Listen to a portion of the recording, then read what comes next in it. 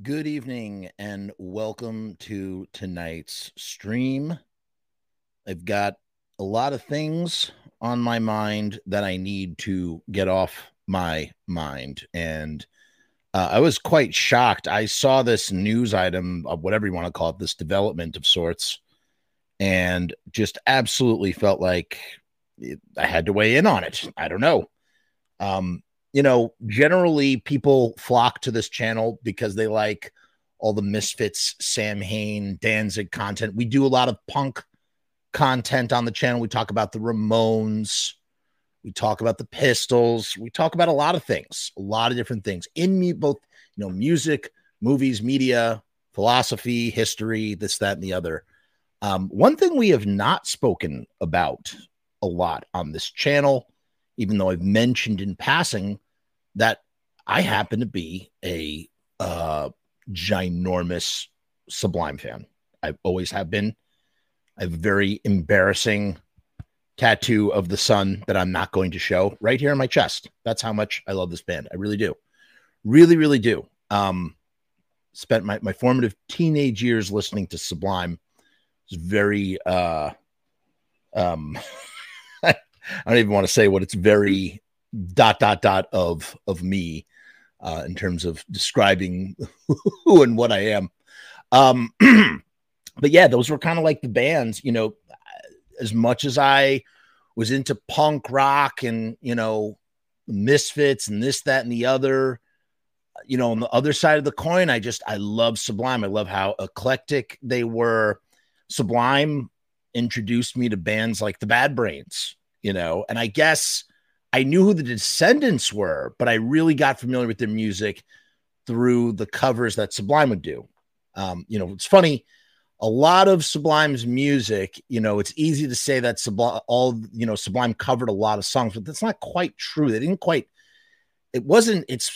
did so much more than just cover, songs and bands that they really loved. They reinterpreted it. I guess that's what a cover is, right? No, it's just not the right word, though. It's just not the right vernacular for what Sublime did to that music. They fused it and, repurposed it. And, they're very influenced by, as much as they were influenced by the Bad Brains, they were, stuff like bands like Fishbone, you know what I mean? Who are also doing something very similar, 1 minute ska, the next minute heavy metal, the next minute funk, like just in a blender, and I guess that's what I love so much about Sublime is they also made these types of music more accessible for me, a Prism, whatever. That's my own personal relationship with the band. I love the band for that. I love it's so funny how they're like the only punk jam band. They're a jam band,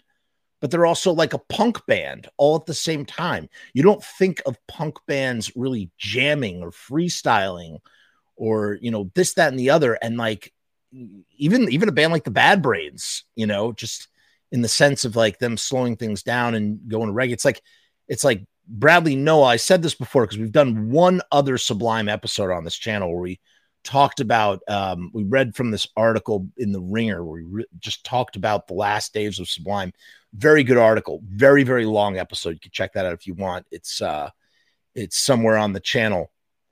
But the idea that like, it's almost like the ska up picking, whatever you want to call it, is the missing link between punk rock and reggae. That's what allows you to shift in the spectrum. And Bradley Nowell kind of cracked that code, And yeah, like I said, it's not like he was the first guy to really do it because again, you had bands like Fishbone and the Bad Brains who were blending and combining genres. And, 1 second Bad Brains are, ferociously spewing, House of Babylon or Attitude or Fearless Vampire Killers. And the next minute they're talking about I Love Ijah, Leaving This Babylon, this, that, and the other. So it's kind of interesting. It's all kind of interesting but again, and then it's funny, like in terms of the parallels, because we're going to be talking about parallels as well. The irony, I love these two bands, the Misfits and Sublime, and they have a lot in common with each other, or they have some stuff in common with each other. They have They both have this incredible, and the reason why I'm bringing up the Misfits in a show that really shouldn't be about Misfits is because, you know, the histories kind of run parallel in certain ways. You have you have two bands with just this great artistic sense, this great visual aspect to their music. The places where they come from have become like historic footnotes. You know, Long Beach, California is to Sublime in the way that Lodi, New Jersey is to the Misfits. You know, they both were around for a finite period of time. The Misfits were around for about 7 years. And, you know, they say Sublime started in 86, but really, I don't know. From what I've read and studied and learned about this band, I mean, they really started in 88. That's when the band really comes together. So they both were roughly around for the same period of time.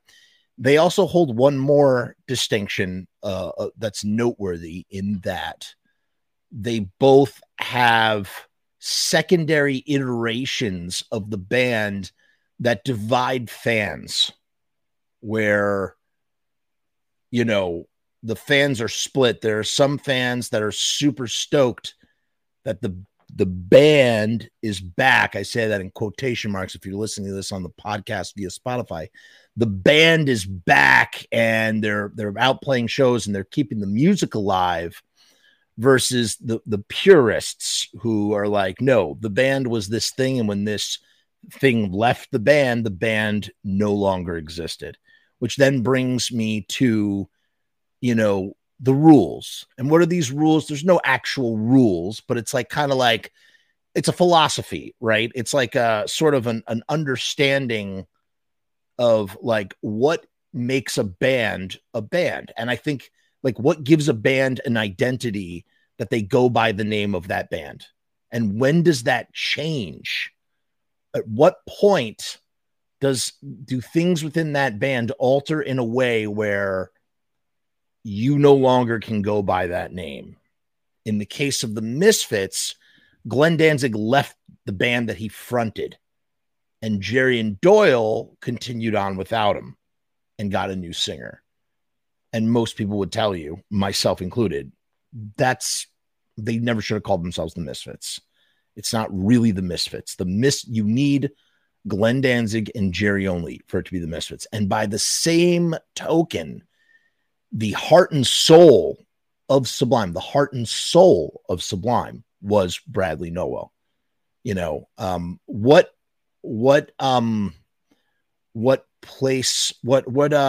contributions did Eric Wilson and Bud Gaugh have to Sublime? I don't know Sublime as well as I know the Misfits and their history and their inner workings. I've interviewed a lot of the former members of the Misfits and people in the periphery, and really just, you know, really people have called me an amateur historian of the Misfits.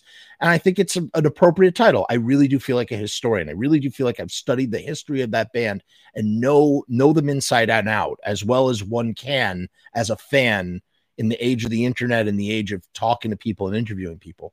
I can't say the same for Sublime, but I've read a lot about Sublime, and but I don't know to what extent Eric Wilson and Bud Gaugh were the creative driving force in Sublime. I know Eric Wilson most certainly contributed writings. I'm pretty sure it was Eric who came up with his own bass parts. And I'm pretty sure Bud Gaugh came up with his own drum parts. I'm pretty sure that those guys jammed out those songs until those songs became those songs. And that's how that band kind of functioned. Even if Brad, you know, again, Brad's bringing all these different influences, bringing all these songs and incorporating, like doing these half original, half cover songs. Essentially, is what they are. And the mentality comes from, you know, a mentality that they have in Jamaica, with Jamaican and Caribbean music, dance hall and reggae and all these things. This idea of this thing that I'm going to sound like such a white boy with what I'm about to say. What's up, crazy white boy? Speaking of white boys, crazy white boy is saying, wow, I didn't think they could use the name. This idea of deridum. It's called deridum, and it's a colloquialism for rhythms, different rhythms, in the same way that with hip hop, you can have people can get a beat, you get a beat and you freestyle your own thing over that beat. You know what I'm saying? And it could be the same beat. And I feel like that's what that's the super unique, interesting thing that Brad brought musically, where, hey, what's up, Aaron? How are you? Where Brad is going like, I'm going to do, every day I love it just a little bit more. Like he's like doing a little Barrington Levy. And then it turns into his own song. And then he goes back into the Barrington Levy song. He did that.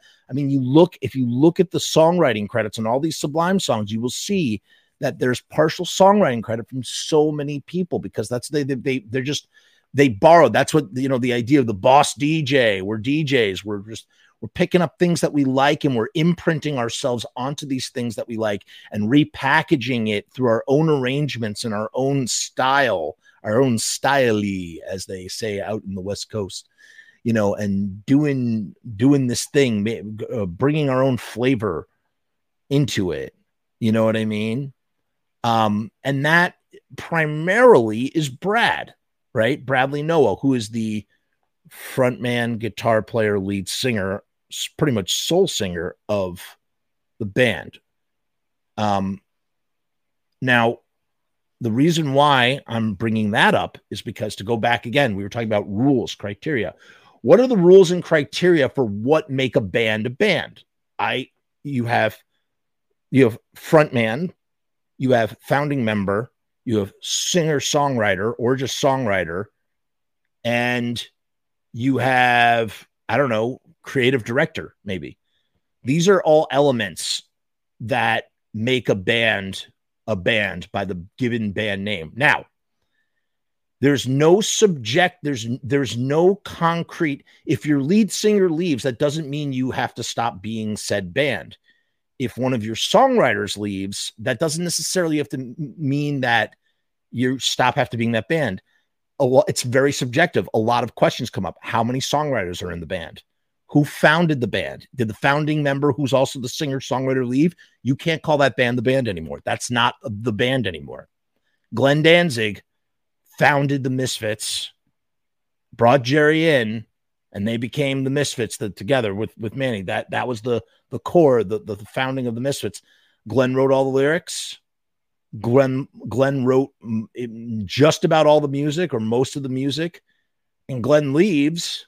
You can't call that the Misfits anymore. You got to call it another name. And by the same token, if your singer, songwriter, frontman, vocalist, founding member dies of a heroin overdose tragically, you can't call yourself Sublime anymore. You can't do it. And now let's kind of like backtrack a little bit here just for a second, because I just want to sort of highlight what I remember happening. Well, I guess first let's pull this up. So this is from Sublime Wiki. Shout out to Sublime Wiki on Facebook. I'm going to share this real quick because they laid this out in such a nice little chart. And I mean, what am I going to sit here? You're going to see my comment and my link over here. Look, they have a nice little chart here. Sublime, what happened?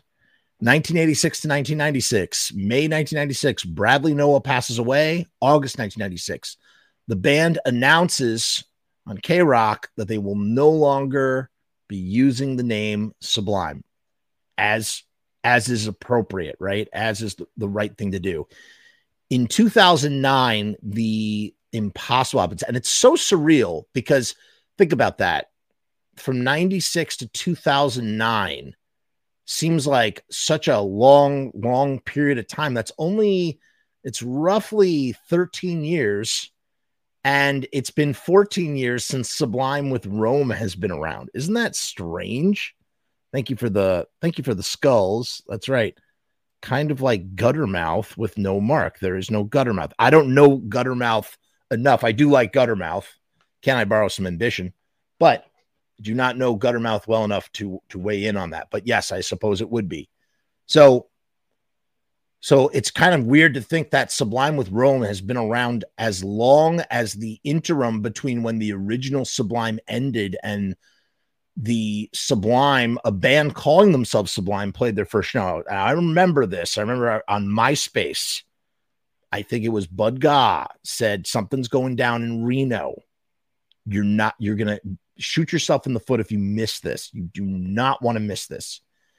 And, I was in college at the time and I was living in Chicago, and I legitimately considered flying out to Reno for 36 hours. I was looking at flights and everything, because I had the strangest feeling that Eric Wilson and Bud Gaugh were going to attempt to play Sublime music under the name Sublime. Now at that time, remember, it was like a fucking desert, dude. Like, there are all these bands that are trying. And that's the other thing that I forgot to mention about running parallel between the Misfits and Sublime. The Misfits, essentially, Glenn Danzig with the Misfits, Jerry Only, a whole genre of music, horror punk, basically sprang from this one band. This one band created a whole subgenre, a whole subculture, and a whole scene, a whole thing, a whole aesthetic just from their band. And the same exact thing happened with Sublime out in California.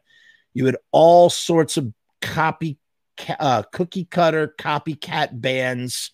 Pepper was one of them, I remember. You just have all these bands just trying to friggin' package that very original / derivative, because as we described what those guys would do with other people's songs, this very unique thing that Sublime did. Then everybody started trying to copy it, because this crazy thing happened. And in the way that, again, another parallel, here's this underground thing, Misfits underground, and all of a sudden Metallica starts wearing Misfit shirts and their exposure just explodes. They're still a cult band. They're still an underground thing, but they're suddenly introduced to all these metalheads are suddenly introduced to this concept that is the Misfits. For Sublime, they end their first official studio album, like in a proper studio, having signed a record deal for which they were in $1 million of debt for, goes platinum 6 times. They break out, they burst out. They don't do what Dookie did, and they don't quite do what Nirvana did on that level, on that scale, but they explode. This very underground sort of thing explodes onto the mainstream, and suddenly everybody knows the song Santeria, and everybody knows all their music, What I Got, everything. It just becomes so, and of course it gets adopted by a lot of terrible, you got college frat, culture, just like all this, some of the worst people. So this Sublime, it's just so bad. It's hard to be a Sublime fan sometimes. It really is. It really, really is. You know what I'm saying? I want to slightly stupid. I want to give them kind of a pass in the sense that you could say that they ripped off Sublime, but like, man, those kids were 15 and 16 and they knew Brad, and their first album as 15 and 16-year-olds were on Skunk Records, right? Like that, Brad played on one of their songs. Like they knew, Brad was like their mentor. I do not hold that against them. I don't think of them as like totally derivative. Like maybe they're derivative of Sublime, but like, again, it's like those dudes were heavily influenced in a kind of a really valid sort of way, in my opinion, comparatively speaking to some other ones, So I can't really fault them for that. I'm not going to. But what's interesting is there's that parallel too. So they have this big friggin' hit album. I mean, it's the saddest story in the world. They're about to go to Europe, and it's funny.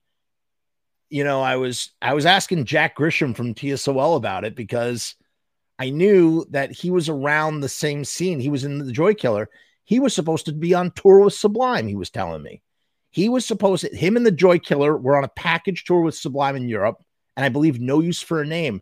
They ended up selling Sublime's merch and sending it back to to Troy, at least as far as I understand, something like that.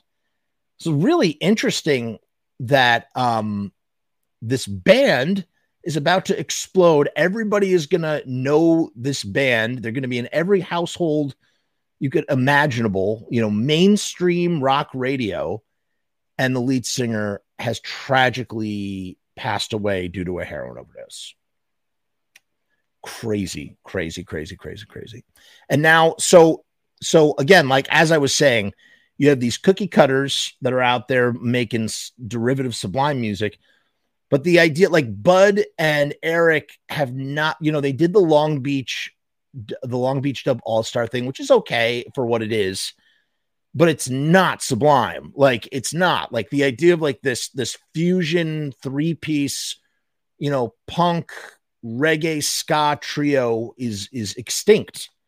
There's who's going to replace Brad? Nobody. They could have had now here's the thing. What is the right thing to have done? What could they have done? An alternative universe situation that really isn't really alternative, because they kind of did do this in 2009. They actually followed through with it. What could they have done right after Brad had died? They could have done in 2009, or what they'd done in 2009, they could have done right after Brad died. However, like the shock and devastating loss of losing not only your best friend, but the front man and sort of like the man behind like all the stuff. And, he has since been canonized as, a saint, a patron saint, just in the same way as Joey Ramone and, Sid Vicious and all these people who tragically died too young, John Lennon. Bradley Nowell sits up there with all of them, especially in the realm of like, Sublime fans. It's like this, can do no wrong, saintly guy. But the reality was, Bradley had problems. He had drug addiction problems, and he ultimately ended himself before his band could take off. And it's like, you have to think again, and all this is trying to like contextualize and understand what happens in 2009 with Sublime, with Sublime, quote unquote, playing the show with this new guy, Rome. It's like your big break happens, you're selling millions of albums, and you literally can't tour. You literally can't tour because your friend and bandmate is gone, and you have to retire the name, and you can never do what you set out to do and take over the world. I mean, how frustrating that must be to let that stew and fester for years and years and years. And then all of a sudden, out of nowhere comes this kid, Rome, who grew up on your music and kind of vaguely has like a Bradley vibe energy to him, has a really great, you have a great chemistry with him. And suddenly you're thinking in your head, man, we can be Sublime again. Let's do it. It's like Bradley's never coming back. Like, we're here. Like,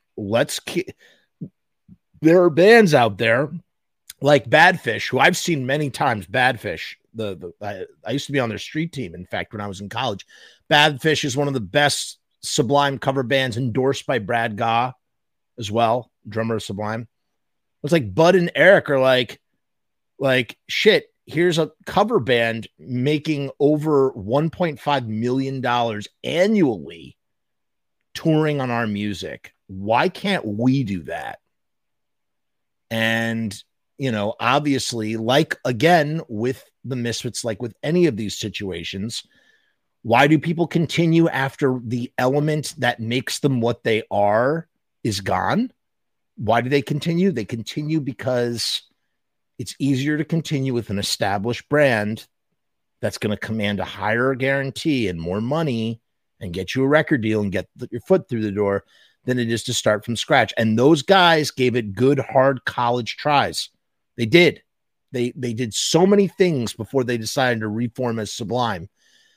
After the Long Beach the Long Beach Dub All-Stars was the Long Beach Short Bus, which featured Eric and Ross, who's kind of like the the Diet Bradley in Long Beach Dub All Stars. And, you know, and there was this other guy, Opie who drew The Sun. He was also a singer. And Tim Wu and Field Marshal Goodman, who is also a Sublime drummer as well. In fact, it's actually Marshall who kind of co-wrote and played drums on every single 40 Ounce to Freedom track that wasn't from Ja Won't Pay the Bills. So Bud never wasn't around for the recording of 40 Ounce to Freedom. He was in rehab, and he kind of got turned on to Jesus or something. He was off doing his thing. And they brought in Marshall Goodman to record and play as, be a part of Sublime. Point being, what was my point with that? I don't remember what it was, what I was trying to get out.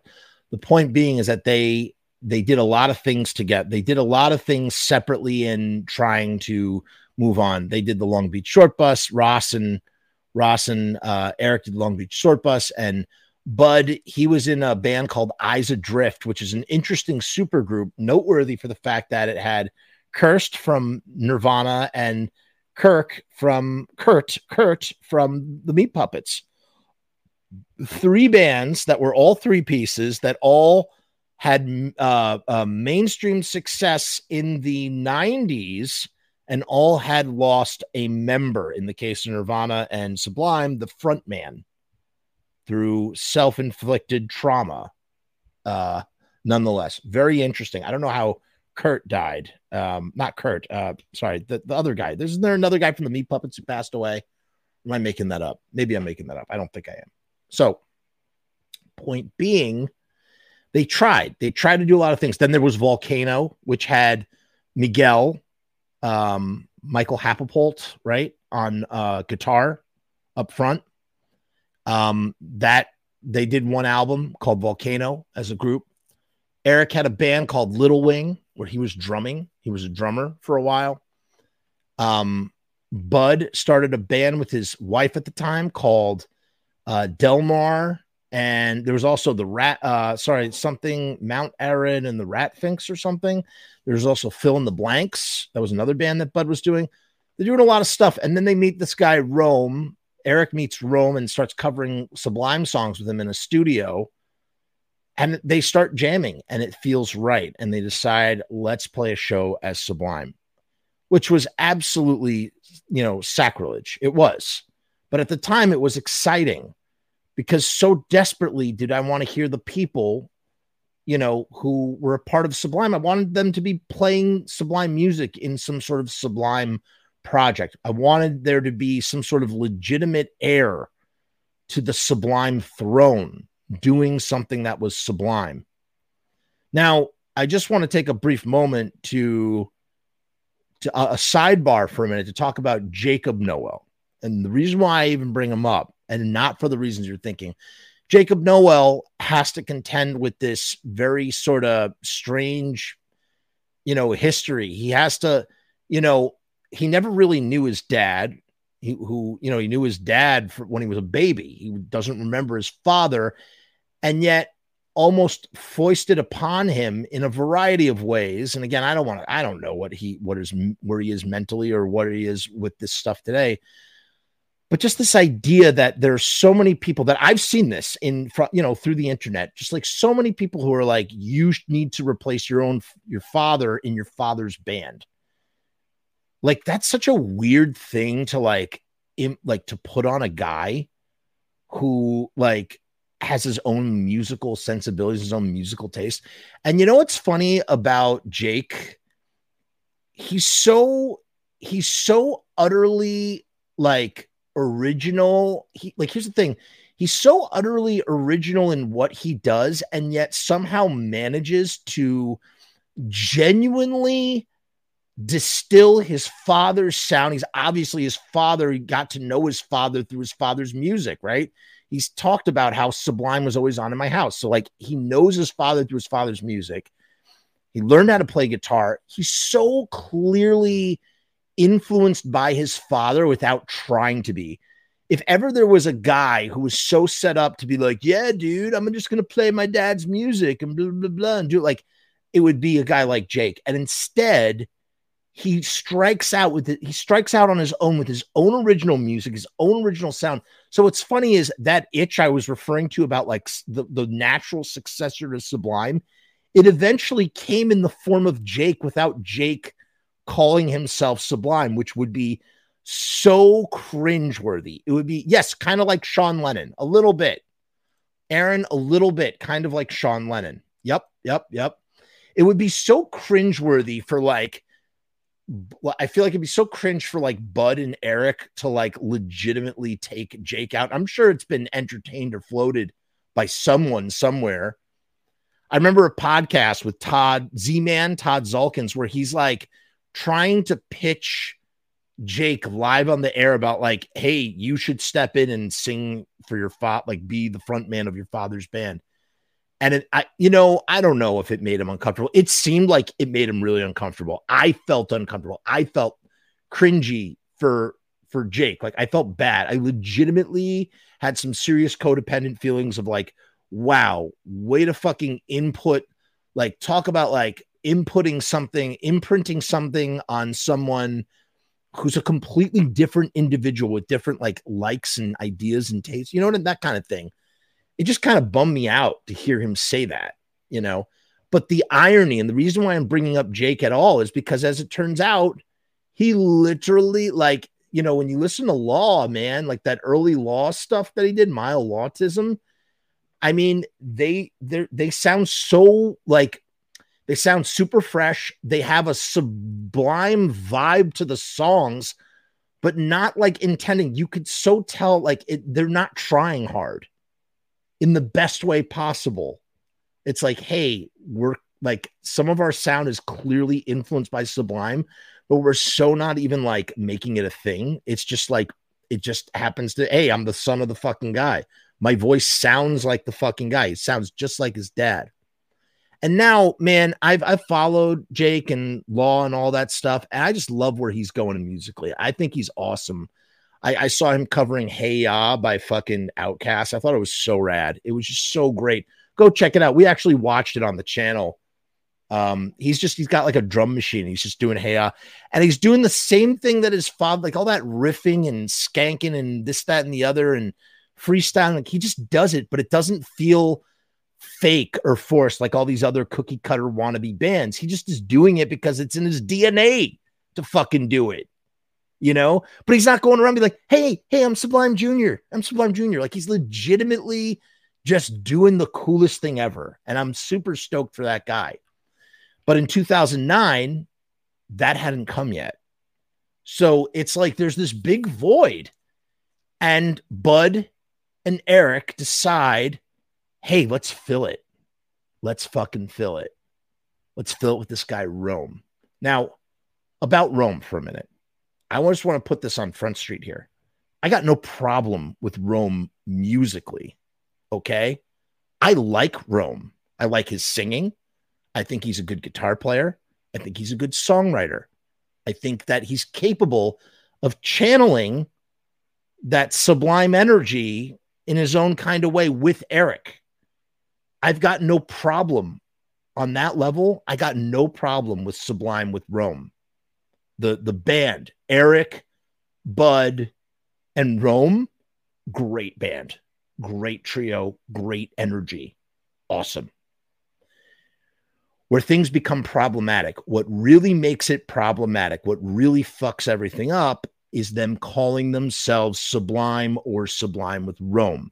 Now, initially, when they called themselves Sublime with no Rome afterwards, they were hit with a lawsuit or an injunction or something by the Nowell family. Because as it turns out, motherfucking Bradley had, behind the scenes, like trademarked the name or something. The family had the legal right to the name. And they put in a case like, hey, and then they eventually reached the settlement. And this is where money, again, when you think about like Why is it that what prevents two countries from attacking each other? Fucking McDonald's, man. Like when there's money to be made, everybody's chill. And the reality is they licensed the name from the Nowells. I don't remember what the exact terms were, but I believe they were getting 6 figures a year for the leasing of that name. Everybody's happy. At least all affirmation parties are happy. The fans are not happy. To the fans, it's kind of a travesty. Now, I remember when they were coming around to play, and I almost went to go see them when Bud was still in the band. And I'll be honest, I regretfully wish that I had. Like, I wish I did it. I wish I didn't sit it out. I was kind of they were playing with 311, and I was like, I like 311 too, you know? Yeah, that's just the white boy in me. You know, just the it's just such a fucking, like, I can't describe it, whatever. It's just stereotypes, man. Stereotypes. So it's like they were playing with 311. I was like, that's a good package, man. I'll go see that. So they're playing in Long Beach, New York, you know, Long Island. And I just missed it. I didn't end up going. I was like, I don't know if I want this. I don't know if I want to see it. I was a little ambivalent. And then right after that, Bud leaves the band. So this is like December 2011. So that was probably summer 2011. And then December 2011, Bud quits. And he cited many reasons as to why. He was replaced by Josh Freese, one of the greatest session professional drummers of all time. Josh Freese. Josh is indeed one talented dude. This guy has played with everybody. I can't even list all of the people. I mean, I'll try. Fucking Foo Fighters, Guns N' Roses, Perfect Circle, Sublime with Rome, fucking 9 Inch Nails, Devo. I mean, the guy he's just played with everybody you could imagine. He's just one of those drummers, man. He was in the was he in the Vandals? No, he wasn't in the Vandals. He was in a punk band too. Right, Replacements. He's in the Replacements. You know, he just has drummed in a lot of fucking bands, right?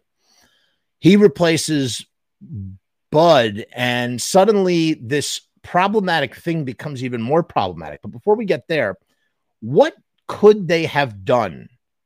Because like I said, I was right. He was in the Vandals. Yes, I knew that. What could Bud and Eric have done? Now, mind you, again, let me just reiterate here. Two guys who had a multi-platinum selling record who never got to fucking taste the success. They never got to tour their own music. They never got to do it. They did it a little bit. They played a couple of covers played a couple of Sublime songs in Long Beach Dub All-Stars. When I went to go see the Long Beach Short Bus, they did 3 Sublime songs. I got to meet Eric. That was pretty cool. That was 2005 at the Red Lion in the West Village, New York. But they never got to really be Sublime on any kind of major scale. And now it had been some 14-ish years, and there was a whole new group of people, the whole new generation of fans discovering Sublime. So the motivation to play out as Sublime, like comparatively to the Misfits, who are like, you know, Jerry's like, this Christ the Conqueror thing is not working out. It's better to call myself, I want to be the Misfits. Although at the same time, also, again, another example of like, the Misfits are huge and we're no longer a band. It's like, I want to experience that. And I put in all the hours and the hard work and the time and effort when I was a youngster, when I was a Ute in 83. And now I want to reap that reward in 95. And him and Doyle most certainly did. And they got paid, you know, and, you know, again, good for them. But why not call yourself another name? Well, because your guarantees aren't going to be as good, but whatever. There's an air of legitimacy that you get, an air of respect from the fan base when you change your name. If you change your name, you have to work twice as hard, but you need to but if you change your name and you pull it off, you know, look no further than fucking Joy Division. We've talked about this topic a lot, like this topic of changing personnel and determining how you justify calling yourself or not calling yourself that band name. In the case of Joy Division, Ian Curtis did what he did, and the rest of the members of Joy Division were like, we will continue on as a band, but we are no longer Joy Division. We are now New Order. And it made a lot of sense.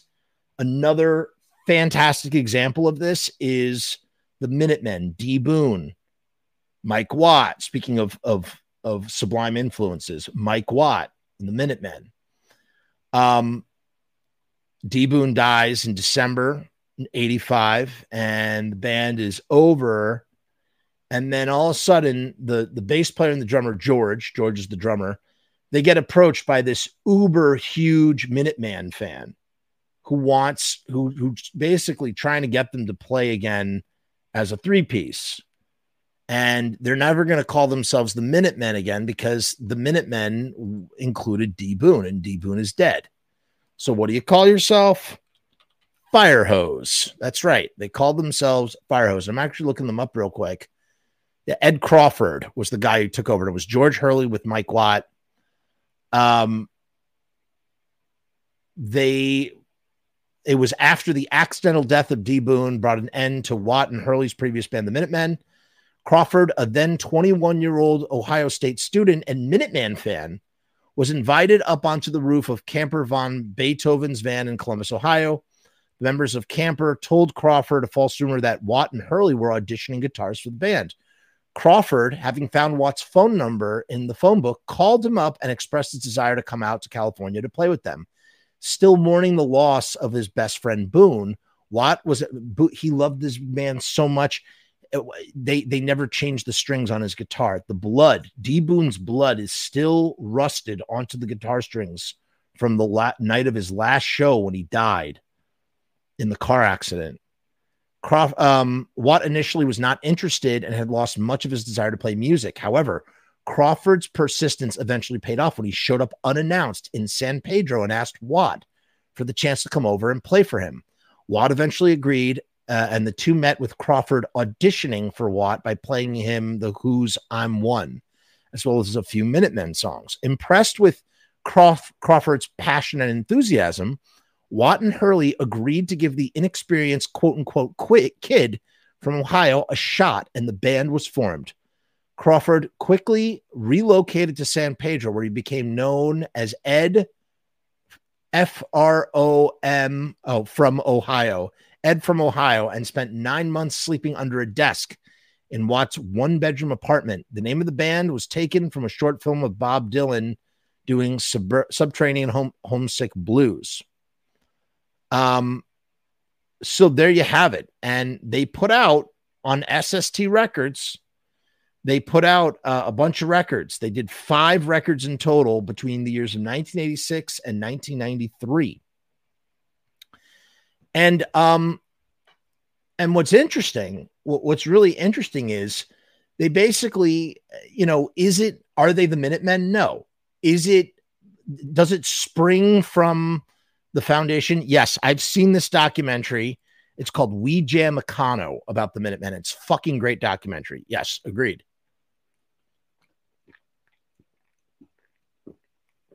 So the point being is that Firehose was never going to be the Minutemen. They couldn't be the Minutemen without D. Boone.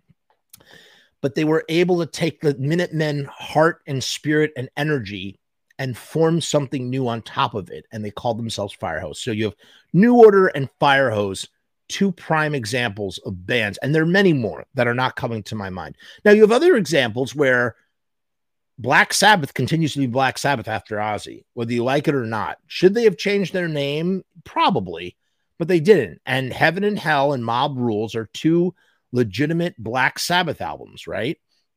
Eventually, when Ozzy did come back into Black Sabbath during reunion years much later, the guys in Heaven and Hell did reform. Sorry, the guys in the Dio Sabbath did reform, but they called themselves Heaven and Hell, and it made a lot of sense, and it sort of really legitimized what it was they were doing.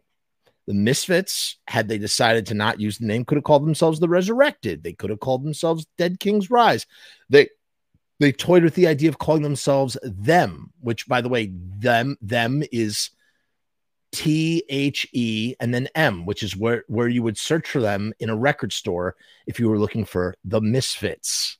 Get it? Them, the Misfits.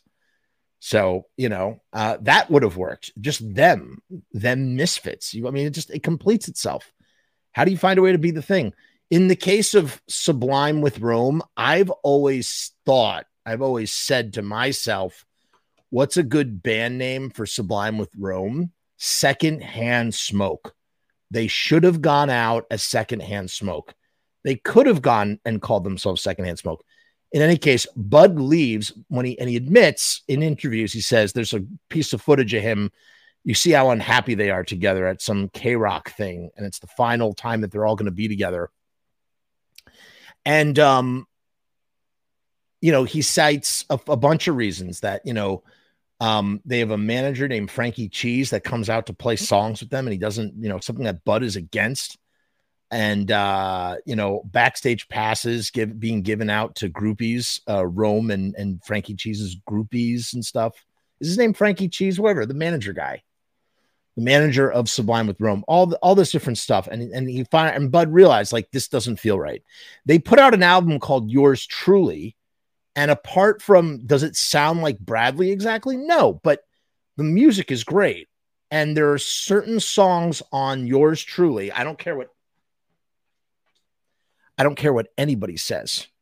There are certain songs on Yours Truly that absolutely feel like the natural progression of what Sublime would be recording in the year 2009 or 2011 or whatever, had they not dissolved because of Bradley's death. It was produced by Paul Leary. So you have a lot of the personnel that played on that Sublime self-titled album has now made this album Yours Truly. It's a great album. What's the biggest problem with it? It's called Sublime with Rome. Why not use the name Secondhand Smoke? Call yourself Secondhand Smoke. Perfect name for a Sublime derivative band, for a band that's just like Firehose, man. Just fucking Secondhand Smoke. That's what they could have done. So from 2017 then from 2012 to 2017, they released another album with Josh Freese. K-Rock calls him a hack. I don't know anything about this. This is a Sublime wiki. And I asked on the side, like, why? I don't know why Josh Freese ended up leaving Sublime with Rome, but according to this timeline here, Josh leaves the band abruptly and is replaced by a guy named Carlos from the Tribal Seeds. They put out another record. So there's 3 records out now. By 2017, 2018, there's 3 records out, and now they're working on their 4th record, which is due to come out very, very soon. Maybe they actually made that 4th record. How many records has Sublime with Rome made? Let's just double check that real quick. Let's see what is said. Bud says, by the way, in hindsight, I would not have used the name. I did not want to in the first place. I was talked into it, and I would like to apologize to certain people and fans for trying to justify it or talk them into it as well. He says when asked about how it was playing Sublime songs again, it was really good for the first few months. After that, it just felt wrong, not playing the songs, but playing them with the name Sublime without Brad. And then when asked if he saw the band reuniting in the future, Gaugh replied, no, I'm done with SWR. I would be into playing music with Eric Wilson, however. So quite clearly, Eric's, he's like, I'm going to continue on as, doing Sublime with Rome. But, that the issue here, the acrimony had to do with Rome and not as much Eric, maybe. I mean, who knows? Maybe Eric is like an incredibly like passive kind of guy, in relation to all this stuff. So yeah, they put out 3 albums. Sirens and Blessings are the 2 albums that came after it with Josh Freese and the other guy, Carlos. And they are just such a, I don't know. I honestly, I haven't listened. I've listened to them each once when they came out, and I didn't even give them a second thought after that. I really should go back and just listen to the whole discography and just give it another appraisal. I'm sure I'll find stuff that I like. I like Eric Wilson as a musician. I like Rome as a musician. I do think, however, one thing I did remember, and I'm not talking about Yours Truly, I'm talking about after that, I really got the feeling that they were trying, it's like they were trying to chase the dragon. They were trying to write Sublime music. And that's kind of cringe a little bit. It's kind of like, you're going to do your thing, but don't try and emulate the brain of a dead rock star that was your friend. But again, Sirens as a album by a band called Secondhand Smoke, I got no problem with that. Blessings, same thing. It's just this name, because what is ultimately, when you name something, when you give something the same name as something else, and it's not the same thing, you invite comparison. And that's what all these bands do. That's what Jerry Only did. That's what Eric Wilson has done. Funny how it's the bass players. Another parallel there. It's like you invite people to weigh in and compare and appraise your situation. It's nobody's fucking business if Eric wants to go out and play songs as Sublime, whether we like it or not. It's nobody's fucking business but Eric Wilson's, right? And clearly Eric Wilson is all about playing Sublime with Rome, and that's just what it is. So this guy Carlos replaces them, and then right, TSOL is another example of a band, and we've talked a little bit about that history, and I mean, by the end things had run so well. It's funny actually, because I guess TSOL has that same thing in common with Sublime with Rome now, because by the end of TSOL, that initial run of whatever you would consider the band or the continuation of the band, whether you think it's the band or not, by the end of that, there were no original members left. All the original members were gone out of TSOL. You had 4 completely different people who were not there from the founding of the band or writers in the band who became and owned the trademark to TSOL. It's mind-boggling, absolutely mind-boggling. So to continue on, Carlos abruptly leaves, and then he's replaced by this new guy, Jason. And now that brings us up to present day, where Sublime with Rome releases this statement, and it is just such a bananas. It's so bananas. This is what they say. Dear fans, while out on a summer tour, our bassist, Eric Wilson, and I love how it's like our bassist. It's like Eric Wilson is the fucking one guy who was in Sublime, okay? He's kind of he's the band. Eric Wilson unfortunately encountered a significant shoulder injury that required immediate surgery. We want you to know that our commitment to our fans remains as strong as ever, and we are fully dedicated to delivering our best performances until Eric is back in full health. During this challenging period, we find ourselves incredibly fortunate to have 2 remarkable talents to step in and handle bass duties. One is Stu Brooks, known for his work with Danny Elfman and Dub Trio, and the very fucking awesome, fucking amazing bass player, Tony Kanal from No Doubt. Their support allows us to continue sharing the music that you love. Our hearts go out to Eric as he embarks on his path to a swift recovery. We can't wait to reunite with all of you on the road, doing what we love and sharing the music. With sincere appreciation, Sublime with Rome. So it's like, it sounds like it's somebody who's not Eric talking about Eric. Why is this not coming from Eric? Or why is Eric not at the forefront of this? Because it's like there's no original members in the band.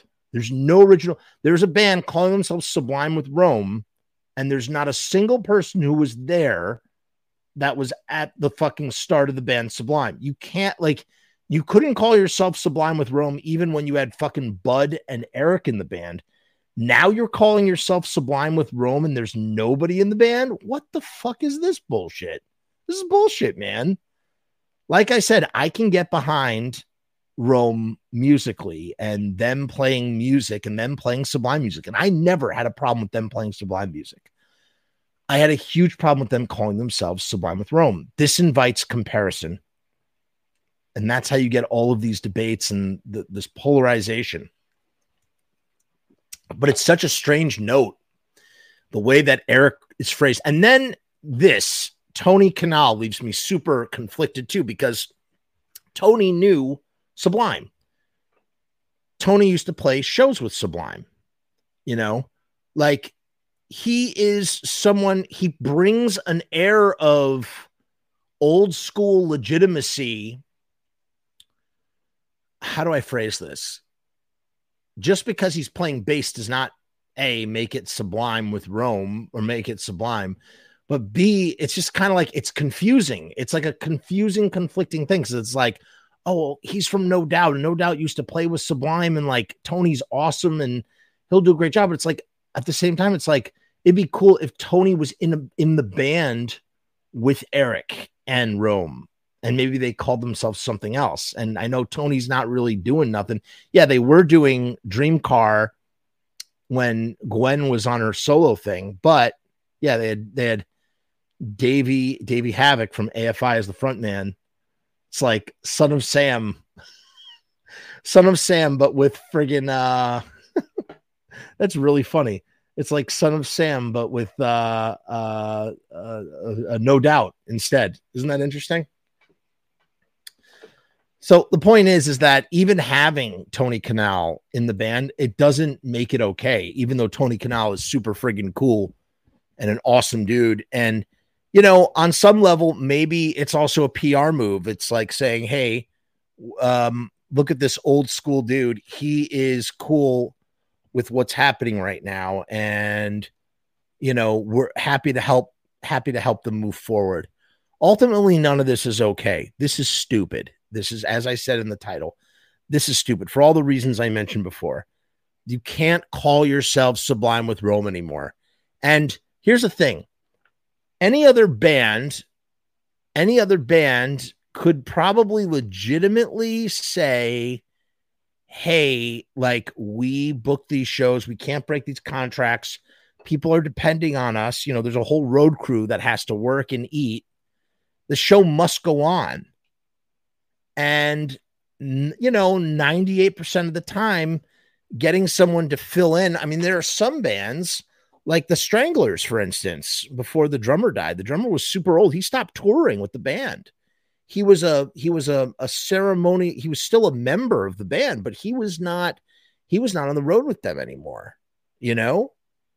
So it's like there is a legitimate, like there's a legitimate, like, so there's a legitimacy to wanting to go out and meet your obligations contractually, as well as, you know, not disappoint the fans. But in your particular case, Sublime with Rome, you can't do that. You are not afforded that luxury because you only had one member from the original band in the band. You can't call yourself Sublime.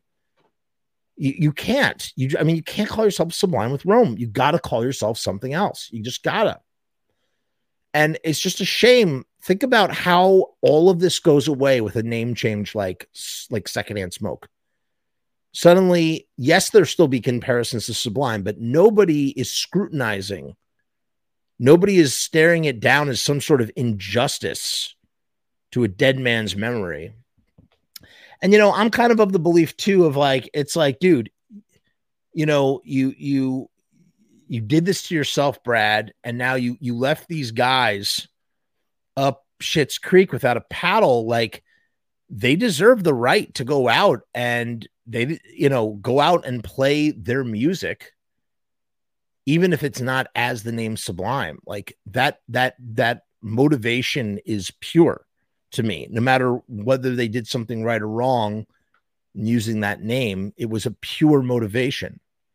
So ultimately now they are going to go out and they're just going to go out with Rome. Why not call yourselves? I guess because they have tickets and sales and contracts and stuff. That's what it really is. That's what this comes down to. They probably signed contracts and they can't, it would be too costly. It's easier for them to just play out the obligations. And that's how this is being framed. Eric is not permanently gone, at least not that we know of. And that's how they're choosing to sort of frame it, as like, you know, we're just filling in, you know, the Beatles did it. The Beatles did it with Jimmy Nicol. When Ringo had a surgery on his mouth, he had to get his tonsils out. you know, people, it does happen. It does happen. You don't want to balk at your obligations, but at the same time, on some level, it's almost fraud to go out and call yourself Sublime with Rome and not even have fucking Eric Wilson playing with you live. And I mean, that's ultimately where it leaves us right now. So Eric is out of commission for a while. They got this new drummer, and they got 2 new guys to handle bass duties. And that's it. And that's it. If they play together, they're going to sound like Sublime. Yeah. I mean, to an extent, it's a sticky situation. And you know what else is sticky? Friggin' Riot Stickers, the sponsor of the Frumess channel. You can get 1,000 stickers for $79. These stickers are printed on vinyl, and they have a UV coating that protects them from the sun. And if you go to the link in the description, you can't find this link anywhere else. You can get 1,000 stickers for $79. Okay. You go to riotstickers.com/Frumess, FRUMESS. That's what you do. That's how you do it. riotstickers.com/Frumess to get this incredible deal. Let's listen to the theme song from the Less Than Jake guy, and we will wrap up the show.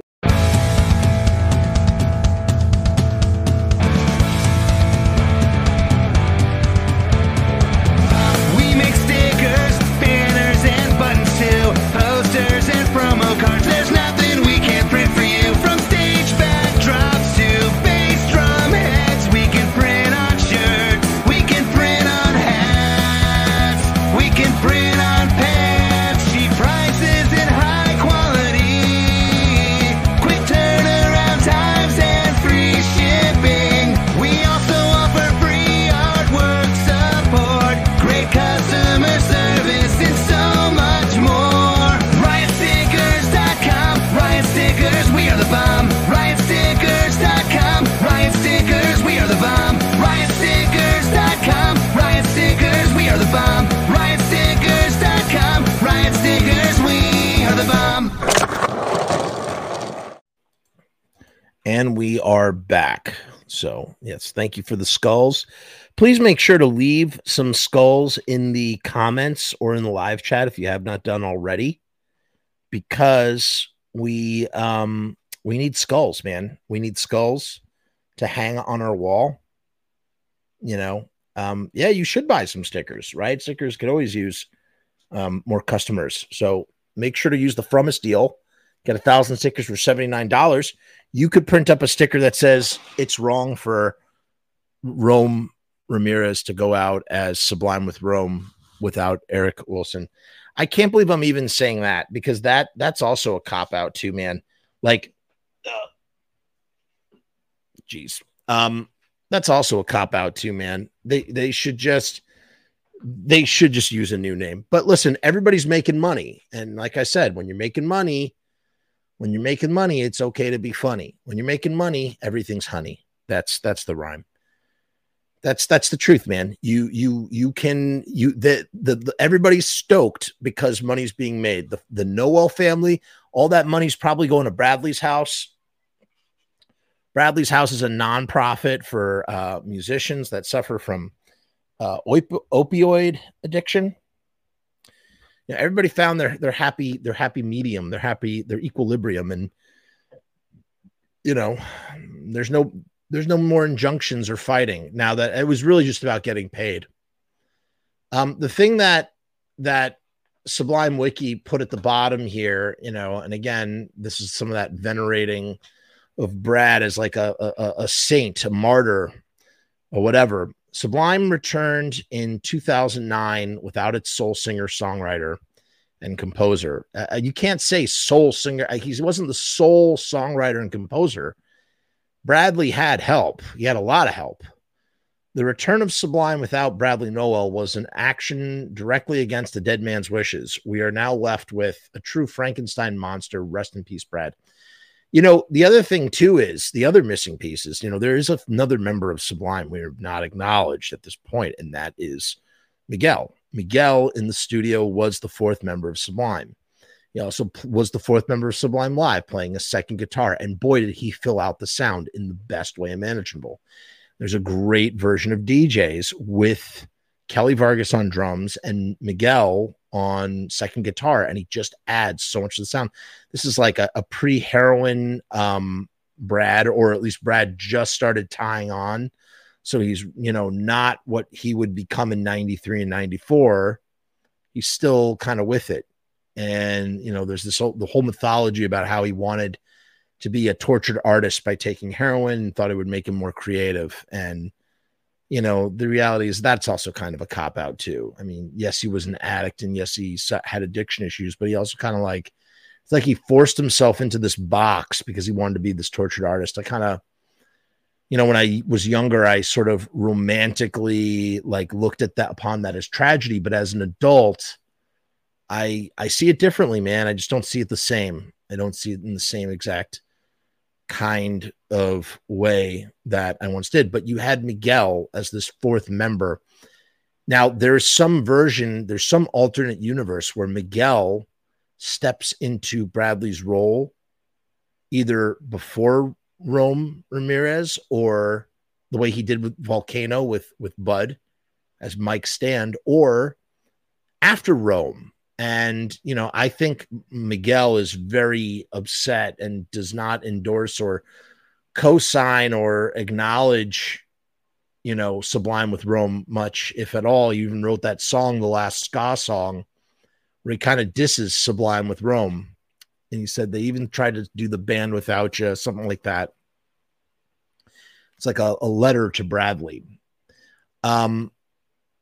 There's some alternate worlds where Mike comes in and maybe he's not the front man, maybe it's still Rome, but he just sort of fills out the sound on the stage, and it's the three of them. It's Bud, Mike, and Eric with Rome, and they call themselves Secondhand Smoke, and they're just, that's me fan-fictioning the whole situation, but just imagine some alternate reality where that happened and how awesome it would be. It would just be great. And then they go in and, Miguel, he engineer and produces a new record utilizing a lot of the techniques they did with Brad. And again, as a different entity called Secondhand Smoke, everybody knows, okay, you're not calling yourself Sublime. Respect.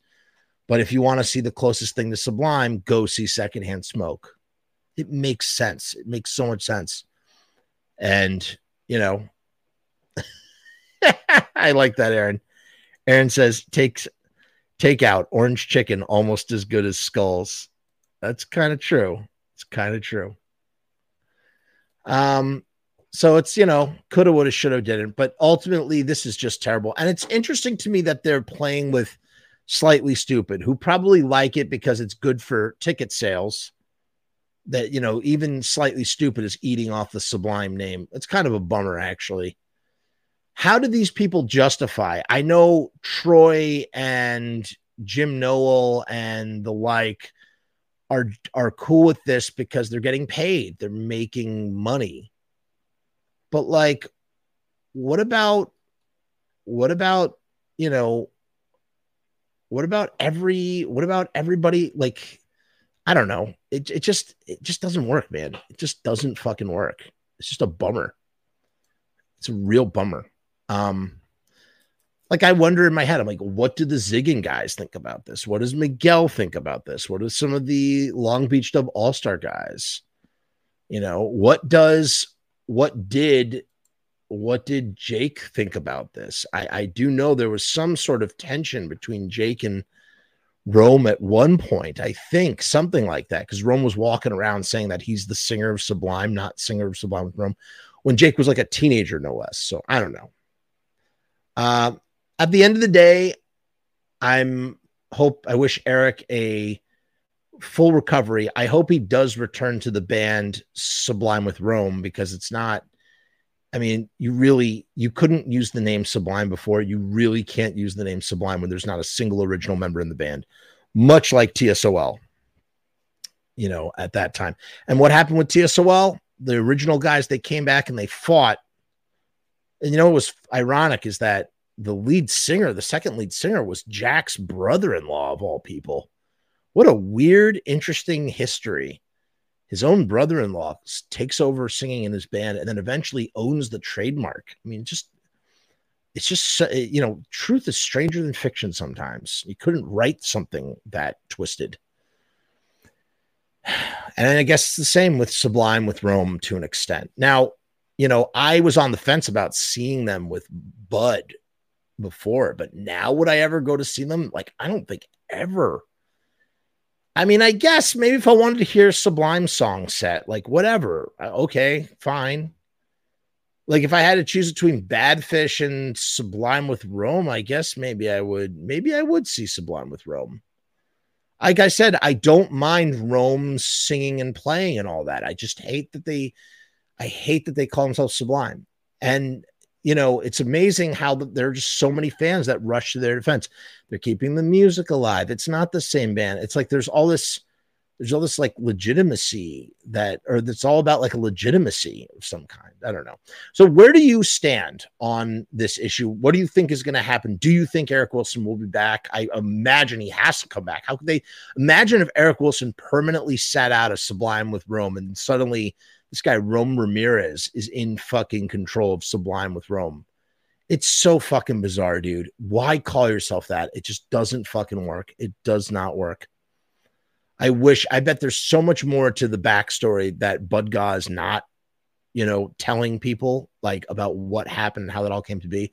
And it's a weird thing with Eric too, because like Eric is quite clearly, he seems to be, the one that is driving. He's still driving all of this. He's the link from the past and the future, or he's the link from the past to the present. I mean, it's not all Rome here. You can't put all the blame on Rome. But like I said before, and I'll close with this, I understand the obligation to wanting to meet your obligations for contracts and touring, and people are depending for you to eat. But you are literally peddling a false statement by calling yourself Sublime with Rome without having an original member. Bottom line. And I guess that's all I got. That's all I got tonight. So with that, I'm going to bid you adieu. What did you think? Do you like this? Do you want to see more Sublime shows? Should we talk more about Sublime? Was this enough Sublime? Do we want to do more Sublime? Is there more to explore? I don't know. I guess this kind of proves that we can have a long form conversation about Sublime. I wasn't sure if we could, but at the same time, I also feel like we kind of said everything that needed to be said and that needed to say. That was interesting. Aaron says Eric will come back. I mean, he has to. I feel like someone could sue them for false advertising. I mean, it's just crazy to me. It's so crazy. Like I said, look, subscribe, leave a comment, leave me your skull in the live comment, in the live chat, as well as the comments down below. We'll see you next time. Peace, hair grease, all the rest. Bada bing, bada boom. Lord have this grilled cheese.